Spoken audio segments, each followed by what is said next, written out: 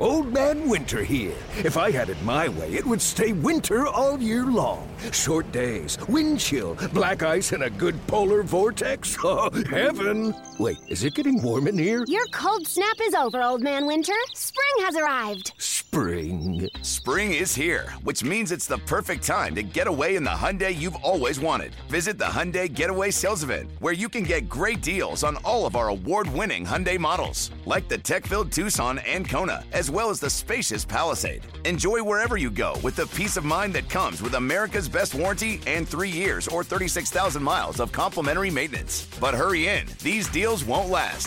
Add more joy to your journey at the Hyundai Getaway Sales Event. Now get 0% APR or up to $1,500 bonus cash on the Hyundai Tucson. Now, during the Hyundai Getaway Sales Event. Offers end soon. Call 562-314-4603 for details. If you're going to go on a late season slide, where else should you be but Milwaukee, where there's literally a big yellow slide above the left field bleachers? Bernie Brewer, the only big league mascot who wears lederhosen. He was up and down that bad boy quite a bit over the weekend because, the Brewers do hit home runs and the Mets tend to serve them up. A season that started with so much promise. 10 games over 500 at one point, 90 straight days in first place. Was that just some weird fever dream? The Mets lose 3 of 3 in Wisconsin, and we'll discuss next. Mets in the morning. Mets in the morning. Oh yeah. Mets in the morning. Gonna tell you what the Mets are doing while coffee is brewing. Now here's Josh Lewin. Scootily down. It was one of the seminal moments of the classic movie Stripes from the early 80s. John Winger tells Russell Zisky, Czechoslovakia, that's nothing. It's like getting in and out of Wisconsin. And as you may know, it was not that easy for that wacky platoon. As Russell Zisky forewarned, I once got my ass kicked in Wisconsin. Feeling you, Russell Zisky. Feeling you very much as the Mets lose 3, and now we know they will have a losing record in 2021. Josh Lewin with you. That's the fact, Jack. And we will recap the series because, hey, that's what we do. There's no need to go on and on about it because the Sunday game was just as disappointing as Friday and Saturday. The Mets had won only 3 of their last 14 heading into this series. And had that been, say, 7-7 and not 3-11, the Mets would have been right in the thick of the chaos for the NL East title even this past weekend. Not that second wild card, mind you, because the Cardinals, good Lord, 16 straight? And they do something like this every September. Maybe not win 16 in a row, but most wins in the majors September 1st on the last 12 years. It's the Cardinals, and it's not even close after that. Dodgers, Indians, Nationals, Brewers after that. The Mets are not in the top 5, to put it mildly. St. Louis, in theory, I guess, could top out at 34 straight wins. So they just keep on winning and sweep every playoff series. You know the last time St. Louis had the worst record in the National League? 1918. Every other National League team has had that distinction at least once since 1990. The Mets did it in 1993. We're not going to go into that.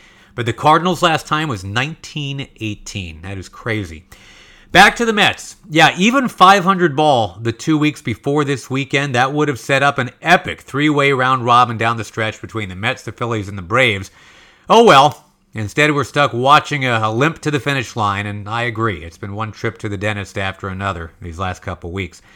Meantime, if you live in Wisconsin, I mean, despite the accent and having to try and say places like Sheboygan without giggling, Milwaukee now has the NBA champion Bucks. They got the Brewers winning the NL Central. The Packers are the Packers. What a time to be a cheesehead. Let's at least slog our way through the weekend here as non-Wisconsinites here. Scoring, let's just say, at a premium for the Mets of late. Friday, before the game, the Brewers added 3 players to their wall of honor. And 2 of those honorees also spent time with the Mets. That was Francisco Rodriguez and Carlos Gomez. And Gomez actually thanked the Mets during his speech. The Mets had signed him as a 16-year-old back in 2002. Wow. Made his big league debut with the team 5 years later, got traded to the Twins in 2008 as part of the deal for Johan Santana. Gomez, of course, almost returned to the Mets in 2015. Brewers GM Doug Melvin had reportedly agreed on a deal to send him to the Mets for Wilmer Flores and Zach Wheeler. But famously, the trade fell through. Gomez went to the Astros 2 days later instead. Had all that not happened, had there not been a question about Gomez's medicals, there would have never been a trade for Yoenis Cespedes. There would have been no trip to the 2015 World Series. There would have been no crazy stories about him buying a huge ranch outside Port St. Lucie and wrecking his career by wrangling his monstrous farm animals. So thank you, Carlos Gomez. Can I tell you guys a quick aside about the name Gomez? Not the player Gomez. This is just in my craw here. The last name Gomez. There's a lawyer out here where I live in San Diego who advertises on TV more than Celino and Barnes ever did when they were a thing. This Gomez has one of those numbers that ends in the word lawyer, like 1-800-555-LAWYER, or whatever it is, obviously not 555. But this guy's commercial is, people are always coming up to me and asking me, John, why is your telephone number 555-LAWYER? Wait a minute, time out. Are they, John? Are they really coming up and asking you that at parties and whatnot? People think you're a plumber or a systems analyst or a chimney sweep, and they literally come up to you at a party or something and they say, John, I notice your number is 555-LAWYER. Now, why is that exactly? I don't know. Maybe because you're a lawyer and you're paid to get that number because it's good marketing? Come on. Do these pretend people really think you just randomly got assigned that number first and then decided to become a lawyer? If Verizon had assigned you 555 Gorilla, you would have become a gorilla? I mean, that's how this works? Oh, that commercial drives me insane, obviously. All right, where was I? Oh, yeah, Carlos Gomez. No relation to John Gomez, lawyer. Congrats on getting your name on a wall in Milwaukee. Also, K-Rod, who saved 83 games for the Mets after he signed that 5-year deal in 2009. Mets dealt him to Milwaukee halfway through that situation during the 2011 All-Star game, in fact, and he helped lead the Brewers to the 2011 NL Central title that year. Brewers just wrapped up another title 10 years later. As for the game on Friday, Mets lost it 5-1. I will play you one highlight. 1-2. Nimmo drives it toward right center. Lorenzo Cain, a long run. He won't get there. That ball hits off the base of the fence in right center field. Nimmo races around second. He's trying for third. Relay throws on the way and not in time. Brandon Nimmo leads off the game with a triple. Right off the base of the fence in deep right center field. Even Lorenzo Cain couldn't catch up to it. As Nimmo strides around the bases, he has his second triple of the year. Nimmo then scored on a ground out, and then the Mets went the next 6 innings without another hit. The 26-year-old rookie Tylor Megill, the loser in this game, remember he made quite a splash getting called up in June. Had a 2.04 ERA through his first 7 starts, but since then 2-5 with a 6.55. And I think the league is just adjusting to him. He was throwing the ball well, a lot of swings and misses in the zone, but that's why they have advanced scouts. They see your tendencies. The other guys make adjustments. These are just some of the things that happen when you're a first-year pitcher. And the biggest problem for Megill, especially lately, the inability to keep the ball in the yard. 12 home runs allowed in his last 6 starts. Here he was being questioned on Zoom after the game. Hey, Tylor, over these last 6 starts, why do you think the home run has been such an issue? Probably just in the zone, middle of the zone, and mistakes, and they make me pay for it. Definitely not getting away with much when it's in the zone. Usually long balls what's getting me. I know you've said that you feel physically still pretty good, but obviously this is far more than you've ever pitched in a professional season before. Are you feeling fatigued in any way? Do you feel like any of that is contributing to some of the results here of these last 6? I wouldn't say so. I mean, it's more so pitch execution. I'm leaving balls over the middle and they're getting hit. Hey, let's face it, guys. Tylor Megill is not supposed to be third on the Mets in starts. He's supposed to be 2016 Robert Gsellman. Anyway, the Brewers at this point, winners of 12 of their last 13 against the Mets in Milwaukee, make it 7 in a row. Saturday, Bob Uecker Day in Wisconsin. The Brewers celebrating their play-by-play man, the native son, who's wrapping up his 50th year calling their games. Ueck is 87 now. He used a pitching machine to throw out the ceremonial first pitch. Ueck is on the cover of the Brewers Media Guide, which is either a rousing endorsement of his work on Mr. Belvedere or a sad statement about marketable players currently on the Brewers. Don't get me wrong, I was a big fan of Uecker's soulful portrayal of George Owens on the Belvedere show, father of Kevin and Heather and the irrepressible little Wesley. ABC Friday nights. Many is the night, while my friends were all out on dates, I languished at home eating Cheetos and enjoying the new episode of Mr. Belvedere. And to some, just as Sean Connery will always be James Bond, Christopher Hewitt will always be Belvedere. But Bob Uecker is Mr. Baseball, or so it became after his run of 90 or so appearances on Johnny Carson. And Uecker was asked, what's the hardest you've ever seen Johnny Carson laugh? And it was, he says, after Johnny asked him, where are you going next after the show? And Uecker said, well, tomorrow I'll be in Craters of the Moon, Idaho. I'm going around the country promoting unsportsmanlike conduct for kids. In Pee Wee football, if the ref throws a flag, we encourage the kid to blow his nose on it and hand it back. Or they can slip a little crazy glue on the tip of the whistle and watch him pull his lips off. That's a good one. The other one I really like is when he talked about how he hoped the Cardinals win the pennant. He said, I came down with hepatitis. Or the other good one, he said, I originally signed with the Braves for $3,000. That bothered my dad because he didn't have that kind of money, but eventually he scraped it up. Okay, pitching matchup on Saturday. It was Rich Hill for the Mets, 3.87 ERA, but a losing record. For Milwaukee, Corbin Burns, 2.34 ERA, 221 strikeouts and 158 innings.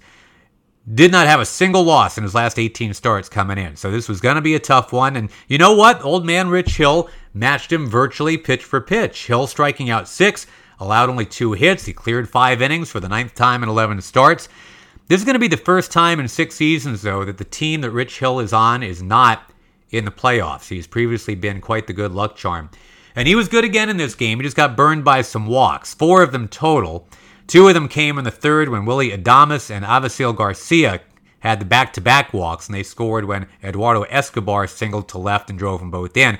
And there you have it. Those 2 runs would stand up, as again the Mets looked like they were up there brandishing a loaf of French bread as opposed to an actual bat. Lindor, for example, 0 for 4 strikeouts. Seems like that 3-homer game on Sunday Night Baseball against the Yankees was just an outlier. If nothing else, maybe just something we all collectively imagined it. I don't know. But, I mean, it just seems like that was a million years ago now. No denying a very simple fact. No matter what the Mets do to Febreze the roster going forward, no matter the changes that are made, if Francisco Lindor is 115th of 136 qualifying players in the majors and OPS again next year, it is not going to end very well. 2021 is going to have to be what we look back on as the low water mark of an otherwise Hall of Fame caliber career if the Mets are going to really get this going. Again, that's something about the facts and a guy named Jack can be invoked here. I'm just being true. So, the 2-1 loss marking the 63rd time the Mets have played a game decided by 1 run. The 78th time this year they've scored 3 runs or fewer. They are 30-32 in those 1-run games, 14-64 in the games where they don't get to 4 runs. All right, so now we go to yesterday, Sunday, and a game beginning not with a rain delay, but a Ryan Braun delay. He's finally formally done as a big league player. He had every one of his 352 big league homers as a Brewer, 6-time All-Star, and despite the PED shenanigans, they love him in Milwaukee. The standard for Brewers' greatness has forever been Robin Yount and Paul Molitor, but in terms of WAR, Braun is pretty much right there with those guys. I mean, statistically, he gets that third face on the Brewers' Mount Rushmore, like it or not. Like Al Rosen and Hank Greenberg before him, he has answered at times to the great nickname of the Hebrew Hammer. Braun was coincidentally the family name of Sandy Koufax until his mother remarried and took his stepfather's name, if you didn't know that. And one more for you. Braun's mom was a brewer too, in a way. She worked on the lines making beer for, of all companies, Anheuser-Busch. I know, you thought it would be whatever that thing was that Laverne and Shirley did when they were on that beer assembly line, Schlemiel, Schlemazel. But yeah, working for Anheuser-Busch in Milwaukee would not be cool, because this obviously is where the Miller High Life is brewed. If Braun had been drafted as a Detroit Tiger and his mom had worked for Toyota, same kind of dynamic, right? But somehow a guy who got busted for PEDs, grew up in Southern California, went to college in Miami, and whose mom worked for Miller's chief rival. That guy had a big, warm retirement ceremony Sunday that delayed the first pitch. Carlos Carrasco on the mound for the Mets, 15-plus ERA in first innings. We've told you all about how he starts out so slowly in first innings. 8 home runs allowed in 11 first innings coming in. Well, it happened again Sunday when the former Ray, the ex-Ray, Willie Adames hit a 2-run shot right after the Mets had actually grabbed the lead in the top of the inning on a Lindor home run. There you go, Francisco. That's what I'm talking about. But yeah, Milwaukee with 2 in the first, 3 in the second. Carrasco ended up going just 4 innings. Saw his ERA get jacked all the way up to 5.73. Milwaukee adding 3 runs in the 6th off Jeurys Familia. And your final would be 8-4 Brew Crew, despite 2 hits, 2 RBIs from Baez, and another acrobatic, amazing catch on a line drive that he made. Aaron Loup, another scoreless appearance, and his second half ERA is now 0.33. Best ever by a Met with at least 25 appearances. The old record, Aaron Heilman's 0.68 in 2005. So the Brewers clinch this weekend. The Mets get eliminated this weekend. And as for the NL East, the Braves trying to win a 4th straight NL East title. The Mets last won the division in 2015 when they got all the way to the World Series. They have appeared in the NL wildcard game once since then. That was a loss to the Giants in 2016. Since then, they have had just 1 winning season. Now, before we take off, let's get you the latest on Noah Syndergaard. Another inning in the books at Syracuse. He hasn't been in a big league game since September 29 of 2019. We're coming up on that anniversary. Everybody wants to see him get back in 1 game, 2 games maybe, just to make sure he can still do it. DeGrom, who knows at this point? It'd be nice to have him back for a few innings now just to say hello, but at this point, whatever, because the best the Mets can do is 80 and 82 at this point. Hopefully, there's a healthy DeGrom and a healthy Syndergaard next year. But here's one for you to ponder. Who's your closer next year? Edwin Diaz earned $7 million this year. He'll be staring at a raise over the winter. It's his final year of arbitration eligibility. The 4-seam fastball, 99 miles an hour on average, 100th percentile in the majors. The slider has held opponents to a 160 batting average, just a 190 slugging percentage. The hard hit percentage, the swing and miss rate, they're exceptional. But yet, 6 losses, 6 blown saves, and 36 chances, ERA 3.62. And the meltdowns have occurred in little clumps. He had 3 straight blown saves against the Pirates and Reds in that stretch around the All-Star break. He blew saves on consecutive days in Washington Labor Day weekend, you might remember. But prior to June 1st in Arizona, Diaz hadn't blown a save all year. Craig Kimbrell and Kenley Jansen will be highlight reel type free agent guys on the market this winter. But they've got extended mileage on their arms and no warranty. Personal opinion, I think you keep rolling with Diaz and spend your money somewhere else. But that's just me. Who exactly will be making that call about a closer and whether Syndergaard's coming back? There's momentum building, of course, for Billy Beane and some others, but also for Milwaukee's guy David Stearns, who doesn't have the brand recognition of a Theo Epstein or a Billy Beane, but he's built a sustainable winner in a small market. They're going to the playoffs for a 4th straight year. He's only 36. He's worked as an intern in the Mets front office out of college, and the Mets were interested in him. He's a Manhattan native. That was last winter, but the Brewers denied him permission to interview. He's reportedly under contract through 2022, but you'd imagine he could place a little bit of pressure on his bosses to allow him to interview if the Mets really want to pursue it. He's done some good things. He traded for Yelich, waited out free agency to grab good deals with guys like Mike Moustakas and Yasmani Grandal. Outside the box guy, Eric Thames is the signing that comes to mind in that department. He's obviously had payroll limitations, but look what Andrew Friedman did getting out of Tampa Bay going to L.A. Get him to a big city, big market, stand back, watch the magic. And I don't have a dog in this fight. I'm just intrigued by him. And for those of you on the Billy Beane train, well, given his close working relationship with Sandy Alderson, that's a good fit. Theo Epstein, of course, is a really big name as well. It's a field that's just really tough to handicap. Never mind the potential dark horse candidate, like a John Daniels with the Rangers, a guy that grew up a Mets fan in New York, whose parents are actually named Mark and Mindy. I love that. The number of nanu jokes that family's had to endure is overwhelming to consider. All right, next up, back home tomorrow. It's against Miami, and it's a single admission doubleheader starting at 4:10. And Stroman's going to get one of those starts. That's cool, because Stroman deserves another win here at some point. Most starts with 0, 1, or 2 runs worth of support. That's 16. That's Marcus Stroman. That's ahead of guys like Gerrit Cole and Sandy Alcantara. In those 16 starts, his ERA is 3.5. But they're not scoring runs for him. And it's going to be Trevor Rogers going for Miami against Stroman most likely. And here's another guy, 2.67 ERA, but a losing record. He's 7-8.